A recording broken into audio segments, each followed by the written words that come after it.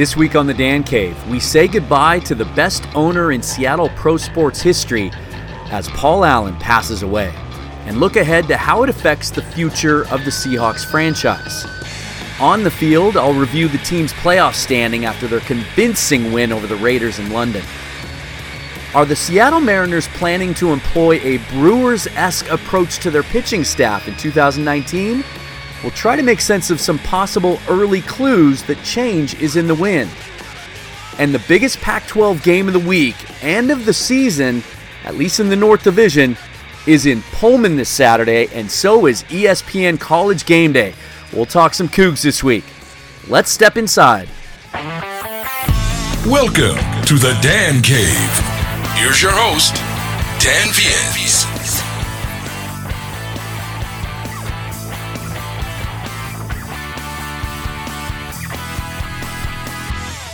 So not a lot of fun this week to have to start with talking about the passing of Paul Allen. Died Monday at the age of 65. Has owned the Seahawks since 97. Owned the Trailblazers, co-founder of Microsoft. And it really came as a shock. We had gotten the news 2 weeks ago. He announced himself that his non-Hodgkin's lymphoma had returned.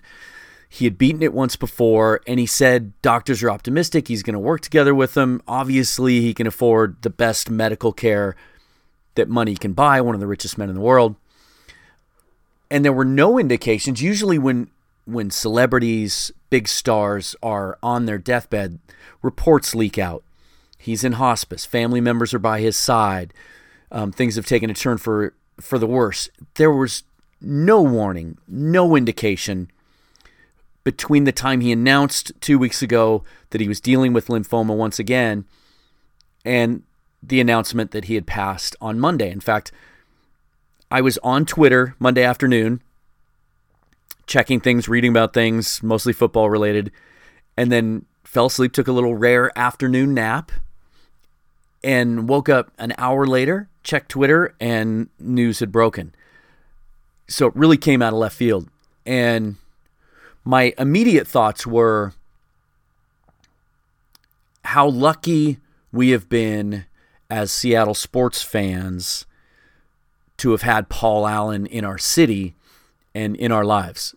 He literally saved the Seahawks, bought them from Ken Behring when Behring was attempting to move the team to Los Angeles.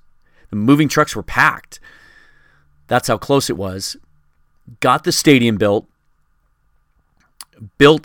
a beautiful stadium that's still considered one of the premier stadiums in the league and really was ahead of its time in how it was built to encourage noise staying in the stadium, trapping it in the stadium to give the home team an advantage. And in the way he went about running the franchise, Pete Carroll talked at length this week about how he encouraged people. He basically hired good people, put them in position to succeed, and then allowed them to do their jobs, which if any of you in the normal workplace, if you're like me, you've worked for good bosses and bad bosses. And I think that's the one quality that separates good bosses is let your people, hire the right people, let them do their job. And the benefits that we received by having Paul Allen as our owner is we have one of the best franchises in the National Football League, and they're built for long-term success. We won a Super Bowl. We've had a parade in the city. He was committed to keeping that as a winner. Pete Carroll this week said he wouldn't have come here if it wasn't for Paul Allen. So imagine what life would be like without him. We may not have football at all, and if we did, who knows what state the franchise would be in. Also, away from sports, we know what a philanthropist he was. Over $2 billion of his own money he's already donated to charity, and he's signed a pledge that 50% of his net worth will go to charitable causes upon his passing. He was a remarkable man. And Pete Carroll talked at length this week about his influence on him and his impact on getting him to Seattle, and how people forget about this, but Pete Carroll had been, in the 2 or 3 years prior to being hired by Paul Allen and the Seahawks, had been courted heavily by the NFL. I believe the Atlanta Falcons came after him hard one year. I know the Arizona Cardinals did one year. But no one was ever able to convince Carroll that he would be allowed to do the job the way he needed to do it and have total control over structure and organizational philosophy until Paul Allen came along. The scary thing is to look into the future and wonder what's next. Because unfortunately, there are more bad sports owners than good sports owners. And the pool with which to choose from, people that have the financial wealth to be able to afford a pro sports team, and also the passion to want to own one, and then the smarts and the wherewithal to put the right people in place and create and run a successful organization are very, very, very rare.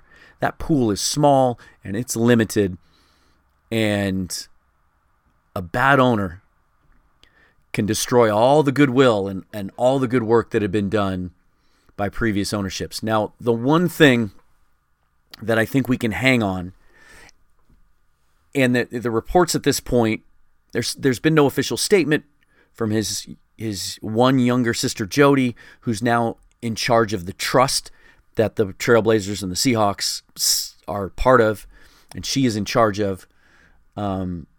There's been no official statement from her or from Vulcan or from First and Goal or any of Allen's other interests and organizations.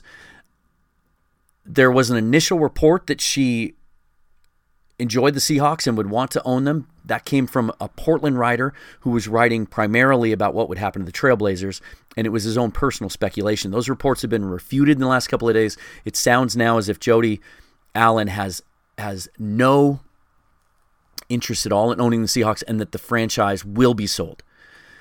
So the thing that I think we can hang our hat on and put some trust in is Paul Allen obviously was a brilliant man. And obviously, he has known for years that his health was in question, that he may not stick around as long as he would like to, or that we would have liked him to. And you can make stipulations in your will and in all the documentation that covers how you want your wealth to be distributed, how you want your assets to be managed. So he very may well have stipulated things like, we need to have local owners. The team needs to be owned by someone locally. And the point I want to get to is there may be even more specifics than that. And I hadn't thought of this until I was actually having a conversation with a customer at work the other day. And he was the first one that tossed this idea out to me, that he may have gotten as specific as he may have already talked to some of the other people that he knows about potential ownership of the Seahawks. There may be people sitting at home right now who know that they're going to be in play and have an opportunity to be the next owner of the Seahawks. Those conversations may have already happened. If they haven't happened on that level, that specific, then certainly there would be stipulations in place as to how he would like to see the organization move forward.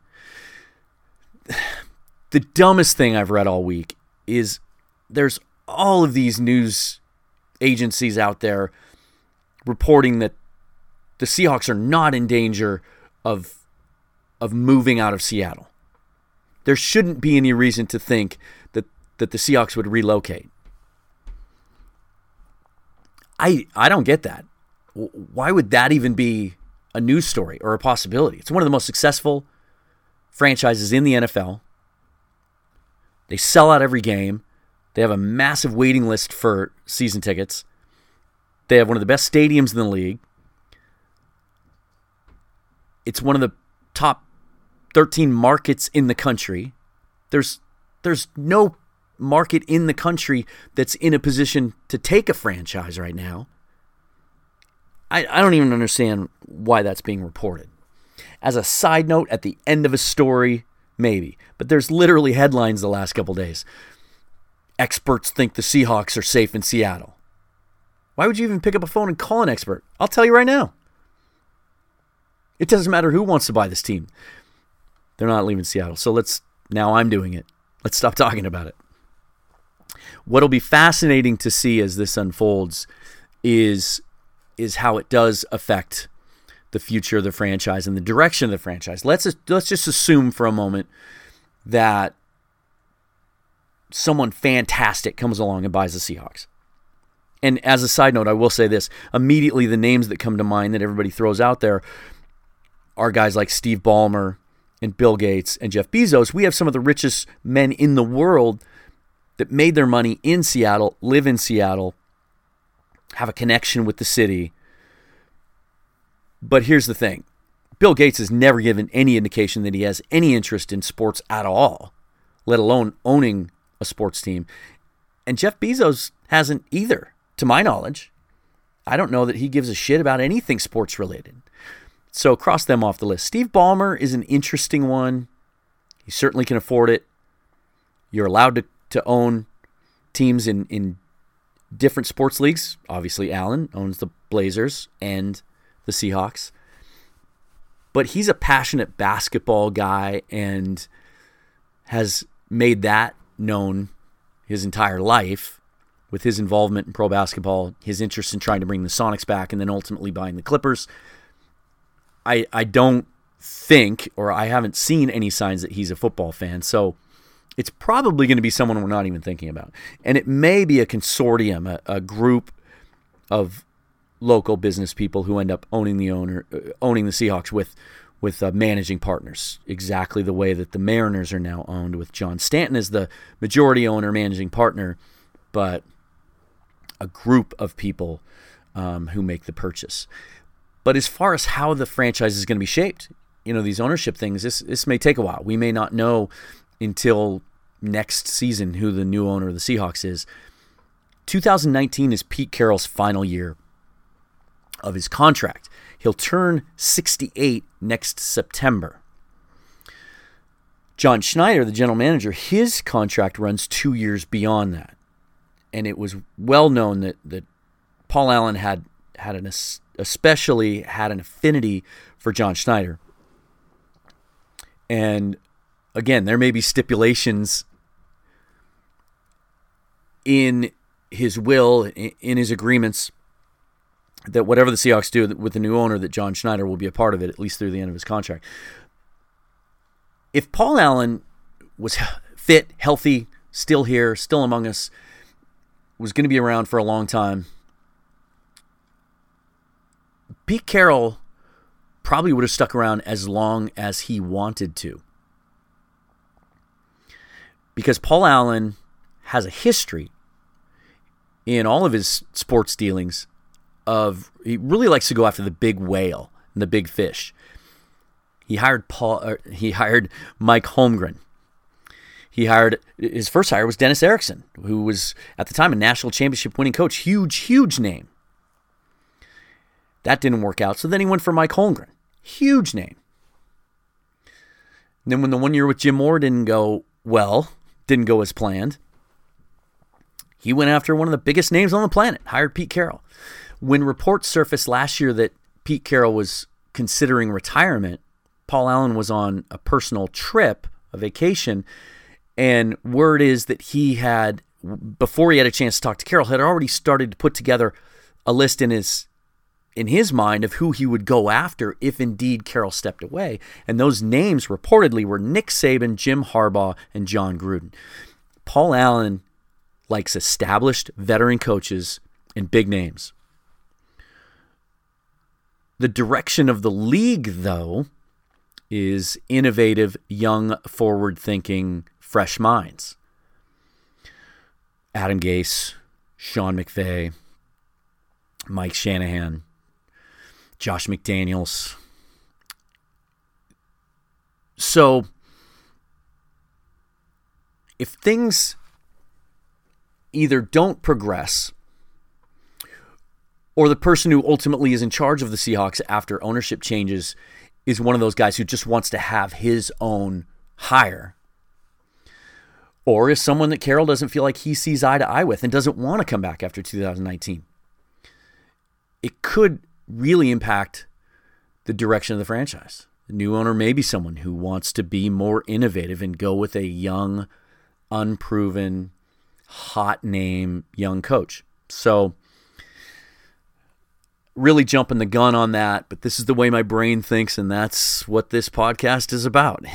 I like to ask the questions that no one else is asking, and I like to look ahead, and I like to look at bigger impacts. So, again, rest in peace, Paul Allen.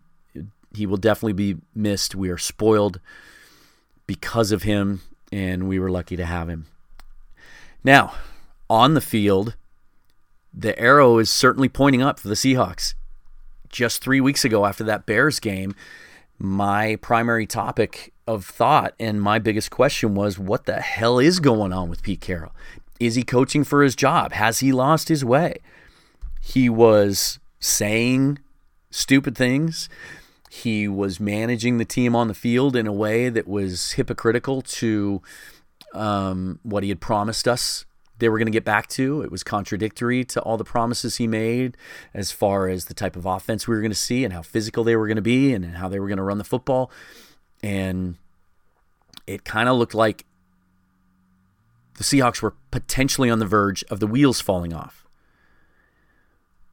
But my, how things have gotten back on track, because we have now seen it for 4 straight games, a consistent style of play.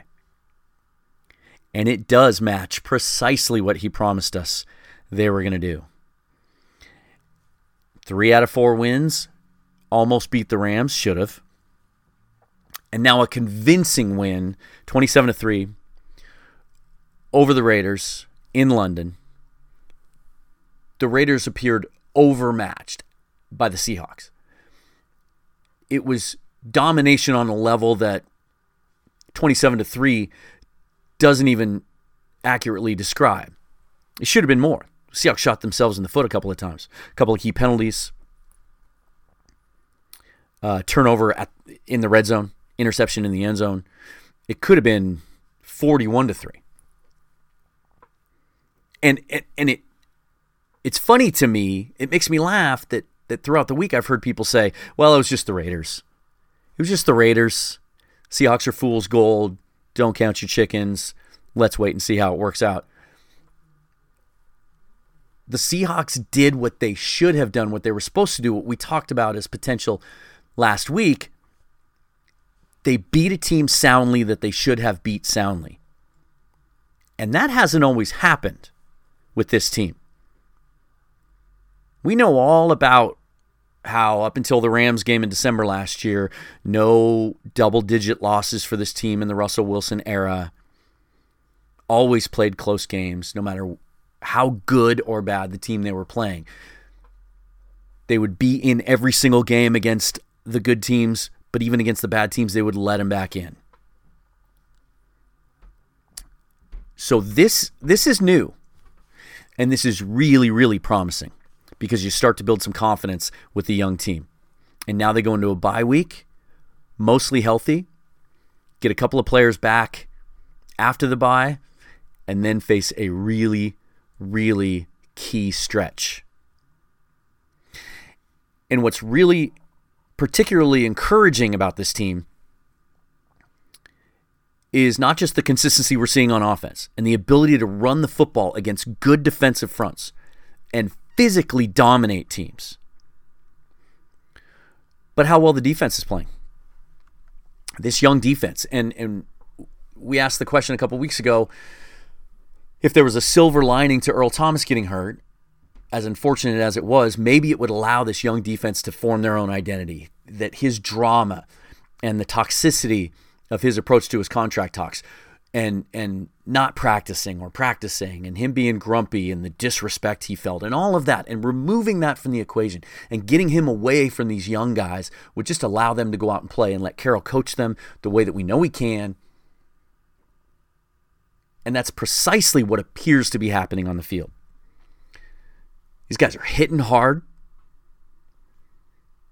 They're not missing assignments. The young players are developing quickly in front of our eyes. Trey Flowers gets better every week, looks like a potential star. Teams aren't challenging Tedrick Thompson, which at first I find odd, but then I think, well, maybe they see it on film. Maybe it's not there to be challenged. The pass rush is coming along. Granted, Oakland had real issues up front on the offensive line. Seahawks with 6.5 sacks in that game. But again, they did what they were supposed to do. They dominated that line of scrimmage, and we've seen signs even before the Oakland game against better offensive lines that the pressure was getting better. Right now, that defense is 5th in the league in points allowed, 3rd in passing yards allowed, 3rd in passer rating allowed, 4th in interceptions, 11th in sacks. Have we played elite quarterbacks to this point? Not really. Other than Jared Goff. Played Derek Carr. Played Case Keenum. Played Mitchell Trubisky. Played Dak Prescott. Good quarterbacks. Not elite with elite weapons, but good quarterbacks. The test gets tougher the next couple of weeks. Coming out of the bye, playing Detroit in Detroit. Matt Stafford's played really well since that opening week bomb where he threw 5 interceptions against the Jets. He's played exceptionally well since then, I think. I don't have it in front of me. I think he's thrown 8 touchdowns, 0 interceptions in the last few games. But here's the thing that I want to talk about when we look ahead to the rest of the season, and this leads to our stat of the week. Yay! It's the stat of the week! So we're going to get a little technical here. We're going to talk DVOA. And what DVOA stands for, it's a proprietary stat developed by the guys at footballoutsiders.com. And it's a defensive metric. It's a defensive value over average is essentially the acronym. And what it means is it looks at how teams succeed in certain situations down in distance over time. So the larger the sample size, the more accurate it gets. And it measures how a defense does against an offense and also how offenses perform against defenses. Against the average. The Seahawks right now are looking extremely good in this stat, both overall, which is an aggregate of your offense and defense, and defensively. Right now, the Seahawks are ranked 4th in the NFL in DVOA. Now, just for perspective, during that 3-year run, the Super Bowl year and the 2 years after, where the Seahawks led the league in scoring against defensively, they were also number 1 in DVOA. So it's a pretty clear indicator over time of how successful a defense can be and how successful an offense can be facing a defense. For example, the Kansas City Chiefs are ranked number 1 in the NFL right now in total aggregate DVOA. But their defense is ranked 28th in the league. So that tells you how good their offense has been. They're ranked 2nd. Rams are similar. Number 1 ranked DVOA offense in the league, number 17 in defense, number 2 overall. The Seahawks are number 8 overall in the NFL in total DVOA. Their offense is 18th. Their defense is 4th. The remainder of the schedule, the last 10 games of the schedule, the Seahawks only face 3 teams that are ahead of them currently in total DVOA. Kansas City is number 1. They play them in week 15 or week 16, game 15. The Rams are number 2. They play them again in 4 weeks. And the Chargers are number 5. Chargers are 12th defensively and 3rd on offense. That's their second game coming out of the bye week. At Detroit and then home against the Chargers. Then they go to the Rams. So they get 2 of those 3 teams in the next 3 games. And then they come home against Green Bay. Green Bay is 14th overall, 6th in offense, 22nd in defense. And here's the real stat. Looking at all 10 games the Seahawks have remaining and how our offense matches up against the defenses, the highest ranked team by DVOA defensively left on the schedule is the last week of the season, the Arizona Cardinals, here at CenturyLink. Outside of them, the Rams at 14 are the highest ranked team that they face. Detroit is 30th. The Chargers, as I said, are 18th. The Rams 14th. Green Bay 17th. Carolina 26th. San Francisco 21st. They get them twice. The Vikings are 26th. That's going to improve. That defense is going to start getting some guys healthy and start improving and look more like what we expected them to look like. Number 1 defense in the league last year. And then Kansas City 28th. So the Seahawks keep playing the way that they're playing on offense, running the football, controlling the clock, being efficient on offense, Russell Wilson making good decisions. Gives that young defense time to do what they're doing, which is take the ball away, hit people, make big plays, and just continue to progress and grow as the year gets along. And all indications are KJ Wright will be back after the bye as well, and that's only going to help. Now let's look at another weekly segment. Let's take a look at our couple of tweets. Each week I'll highlight a couple of tweets that I think are key about one of the teams that we're focused on and that point out something that maybe isn't being commonly talked about. Something that's kind of flying under the radar. Something that I think really needs our attention. So anyway, that was a very non-articulate description of our tweets of the week. Tweets of the week. Tweets of the week. Tweets of the week. Tweets of the week. The first one is from Davis Sue. If you're not following him on Twitter, you should be. He's one of the best Seahawk fan Twitters there are. He loves to dive deep into analytics and cap management and stats. And he makes a point this week. He said, this wide receiver group is good. Jaron Brown as a number 4 is solid. Lockett has a TD every week. None are complaining about too much running. Doug is heating up. Moore, untapped potential. He means David Moore. And Marshall will help situationally. It's not getting a lot of publicity. It's not getting a lot of attention. This wide receiver group, which has been often criticized over the years, looks exceptionally solid. It really does. And Davis makes some great points here. We all thought the Seahawks were crazy, maybe not all of us, because we love Tyler Lockett, but they gave him a lot of money with that extension. They gave him not quite number 1 wide receiver money, but solid number 2, and he has appeared to earn every penny of it. He's as quick and explosive as ever. His route running ability that was so attractive to the Seahawks coming out of college shows up every week. He's making big plays. He's scoring. They even used him on a couple of fly sweeps this week, which is interesting to me and could be something that they expand on as they move forward. But he's been fantastic. Doug Baldwin finally got the targets that we're used to him getting against Oakland. Made some big catches. He says he's playing at 80%, but and this, I kind of wish he had never said that because I don't know that we would notice a difference. He looks like his old self and should have had. There were a couple balls that he made catches on that were underthrown, frankly, by Wilson that could have resulted in touchdowns, and then the pick in the end zone could have been a touchdown for him as well. David Moore looks like a potential star. Wins those 50-50 catch battles every week. They've used him a couple of times in the short screen game and sweep game. And his athletic ability that they've been raving about ever since they took him in the 7th round last year shows up every week now. He's turning potential into production and looks like a potential star. Brandon Marshall hasn't done much the last couple of weeks, but he will help situationally, especially in the red zone. I think he'll still get opportunities.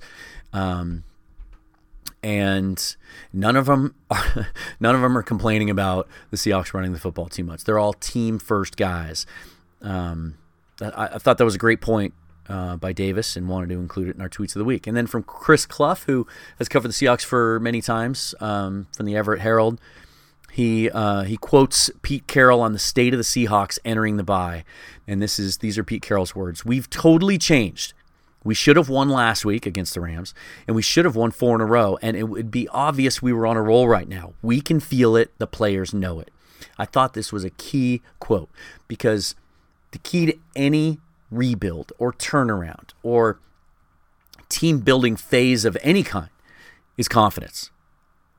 The 2012 Seahawks had it. They knew they were on the verge of being really good, and they were excited to play every week because they wanted to prove to the world how good they were. And they didn't care if anyone believed them or not. They just wanted to go out and prove it. And it feels like that's how this team is coming together as well, on offense and defense. The last couple of years, even when the defense was playing well and playing with that brash attitude, there was an underlying sense that they didn't believe in their own offense, that they had some resentment that the offense wasn't performing at a level that would allow their defense to help them win games. It sure feels like these are 53 guys that are completely bought in right now, 100%, and feeling themselves and believing in themselves, and that is a very dangerous piece of ammunition in the NFL. And the fans are starting to feel it too, because I ran a Twitter poll this week. And I wanted to ask the question, assuming that at the end of the year, we all feel really good about where this team is headed, that we all feel like 2019 can be a special season. Assuming that, if I could promise you that that's how we were going to feel at the end of the year, regardless of their record, would you rather they go 9-7 and sneak into the playoffs and get knocked out in the first round? Or would you rather them only win a couple of games the rest of the way, have a higher draft pick? 90% answered that they would rather make the playoffs, even if they didn't think there could be a deep run, that they'd get bounced after a week. That's exciting to me, because that translates to enthusiasm in the stadium, which helps the football team.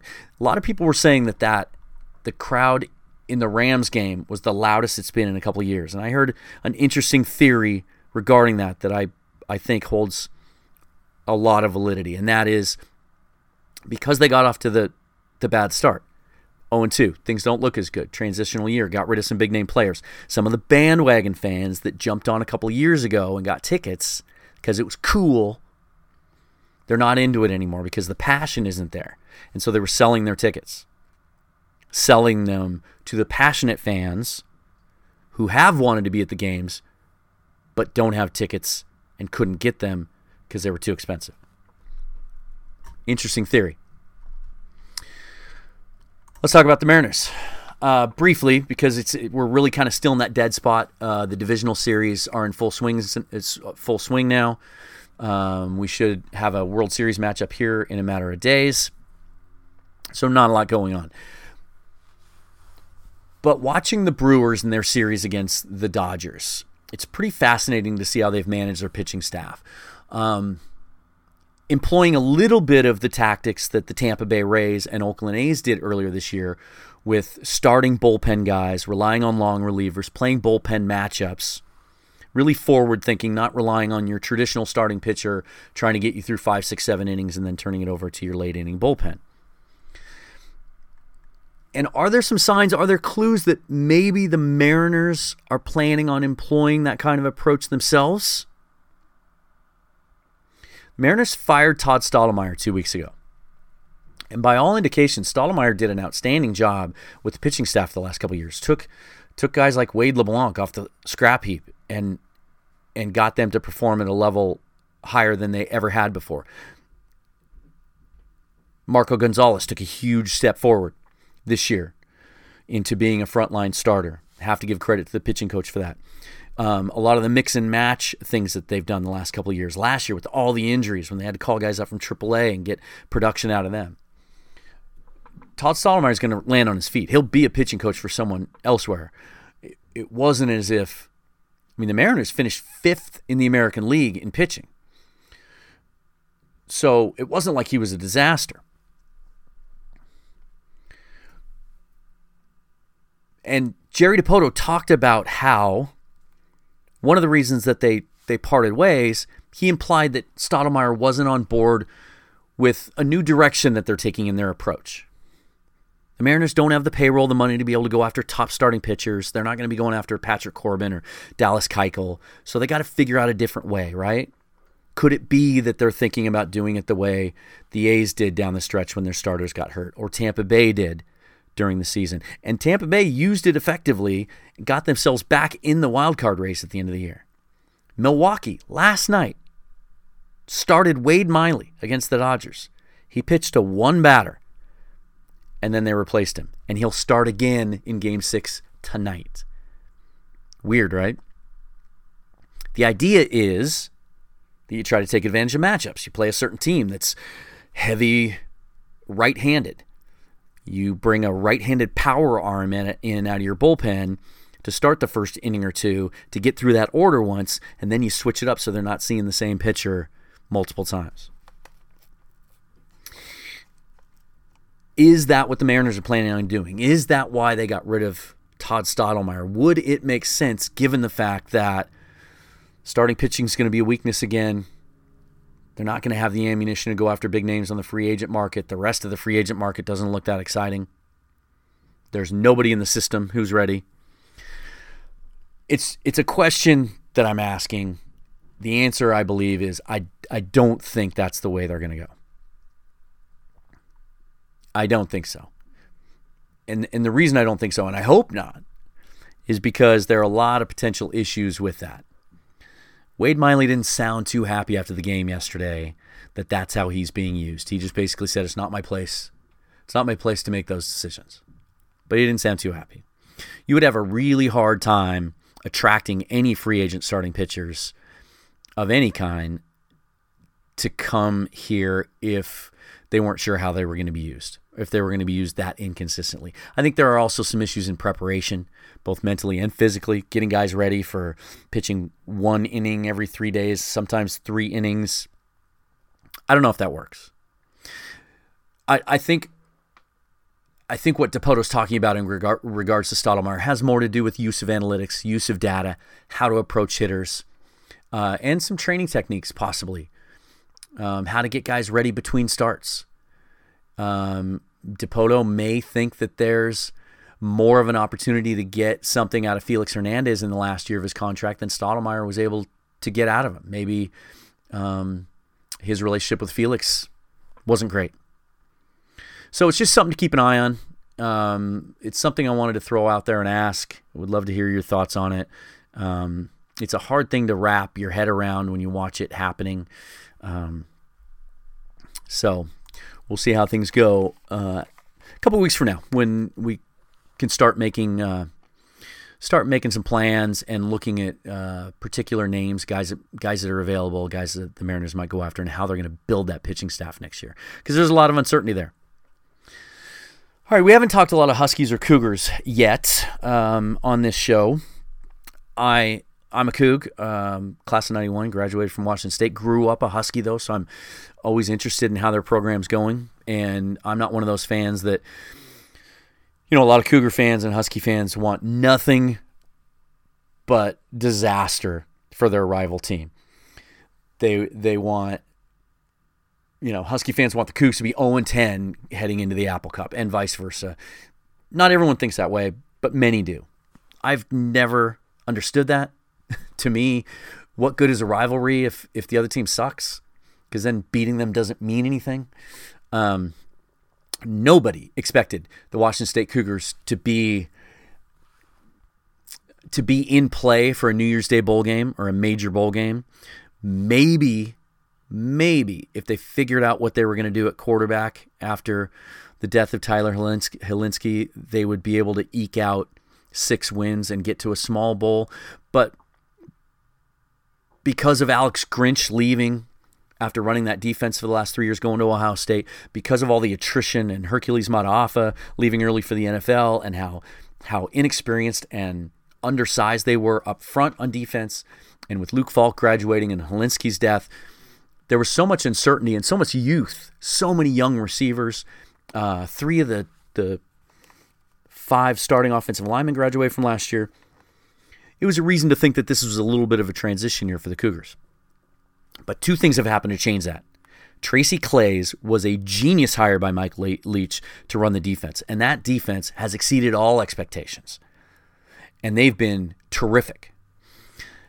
So that's keeping Washington State in games. Meanwhile, Gardner Minshew, the transfer from East Carolina, the 1-year graduate transfer, has not just exceeded expectations, but I think it's time to start talking about where he fits in the history of WSU quarterbacks. And there have been some great ones, obviously. Jack Thompson, Drew Bledsoe, Tim Rosenbaugh, Ryan Leaf, Jason Gesser. He's only going to play 1 season when all is said and done. But he's putting together one of the best seasons a Cougar quarterback ever has, leading the nation in passing yards. Here's his stat line so far. Completing 69% of his passes, 215 out of 313, 2,422 yards, almost 8 yards per attempt, 19 touchdowns, 5 interceptions. He has more passing yards than Will Grier, who's going to go in the first round, than Herbert from Oregon, who's going to go in the first round.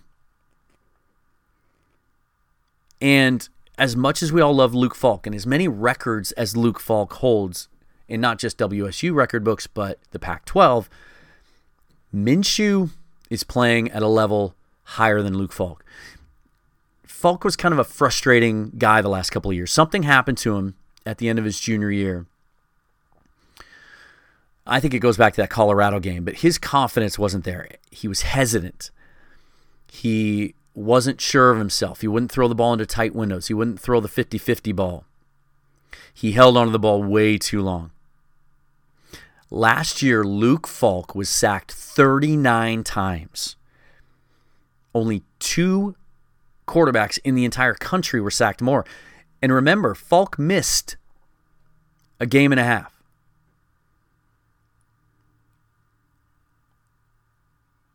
"39 sacks. Minshew's been sacked 5 times. And that's not just because the offensive line's playing well, because they are, but it's a credit to him. Here's Gardner Minshew. Here's my initial scouting report of Gardner Minshew after 6 games so far. Strong arm, strong enough arm, NFL strength, enough to make all the throws. He's accurate to all levels. He has great mechanics. His footwork is phenomenal. And as he sits in the pocket, he has himself mechanically ready to make any throw to any level. He's balanced, and that works together with a really quick release. He doesn't stare receivers down. He's willing to go to his secondary option, sometimes his third and fourth option. And here's the thing that I think really sets him apart from Falk. He's fearless. He is not afraid. He has confidence in his arm, and he knows he can make every throw, and he trusts his young receivers. A lot of people attribute Falk's drop-off the last year and a half to losing some receivers, River Craycraft being his primary favorite target, and he never really recovered from that. Minshew's playing with a bunch of receivers he never knew until March. Not even March. I think he got to town in June. Not to mention how young many of them are. A lot of sophomores and freshmen running around there running routes for him. And he trusts them. He trusts his arm, and he trusts them, and he trusts his ability. The expectation was that because of that, he was going to throw more interceptions than he has to this point, but only 5. I think that this team, assuming that they're going to continue to progress over the next few weeks, is better equipped to compete with the Huskies in the Apple Cup than any Luke Falk team was. He just wasn't built to beat the Huskies in the way they play defense. And this is a big weekend in Pullman, because if you haven't heard, ESPN is bringing College Game Day to Pullman for the first time in history. And this has been a long time coming. You Most of you know the story. 15 years ago, the Cougars started a movement to make sure that every single college game day set, there would be a big, giant crimson WSU logo flag flying in the background, and the logistics of that whole process are amazing, and there have been a couple of close calls where they didn't think they were going to get the flag delivered there on time, but the amount of effort that goes into figuring out where game day is going, figuring out who's in the area that they can deliver the flag to, getting it there, getting it waved. And ESPN has been on the record the last couple of years as saying they would love to come to Pullman for game day to reward Cougar fans for that. They just didn't really have a reason to. There were some close calls. There are a couple of times over the last couple of years where word would get out that, hey, if this happens this week, then next week game day's on the schedule, and the Cougs would either lose or another team would lose that needed to win. Well, everything fell into place this week. Auburn losing took them out of the picture. Oregon beating UW sets up Oregon at WSU in Pullman this week. Oregon's ranked 12th in the country now after beating the Huskies last week in Eugene. WSU moved up to 25th coming off a bye week. And neither team has a loss in the Pac-12 North. The winner of this game controls their destiny in the Pac-12 North moving forward. And if the Cougars should win this game, they then turn around and play Stanford on the road the next week. So the next 2 weeks for the Cougars in particular can dictate how the Pac-12 North goes. And so Husky fans are going to have their eye on this game as well, because they're going to be looking to get back into the Pac-12 North, depending on what happens with this game too. Obviously, if Oregon wins it, then it's out of the Huskies' hands to some extent because they already have a loss against them, but they still play WSU at the end of the year. So you kind of wonder if the Huskies are sort of pulling for the Cougs in this game. But it's going to be a fun game. Kickoff is 4:30 on Saturday, and depending on what happens with the game, this could be a special season moving forward for WSU in a year that nobody expected there to be a special season. That's going to do it for this podcast. I kind of think it was a special podcast, really trying to build this thing and develop it each week to be more interesting, more entertaining, to have it formatted and paced in a way that is enjoyable for you to listen to. I would love to get your feedback. If you are using the Anchor app to listen to this, and I can see by the analytics that some of you are, please leave me voice messages. I can use them in the show, and I would love to inject some of that in the show. Ask me your questions. Give me your takes on anything Seahawks, Mariners, Huskies, Cougar related. Obviously, follow me on Twitter at Seahawks Forever. Interact with me there. And then my email, thedancaveshow@gmail.com. So bye week for the Seahawks. Huge week for the Cougs. And another week off for the Mariners. So next week we will look back at that WSU-Oregon matchup, see what it means for the Cougs, see how it affects the Huskies moving forward, and we'll talk some more about possible reports regarding Seahawks ownership and start getting ready for them coming off a bye against the Detroit Lions. Thank you for listening. That's this week's Stand Cave.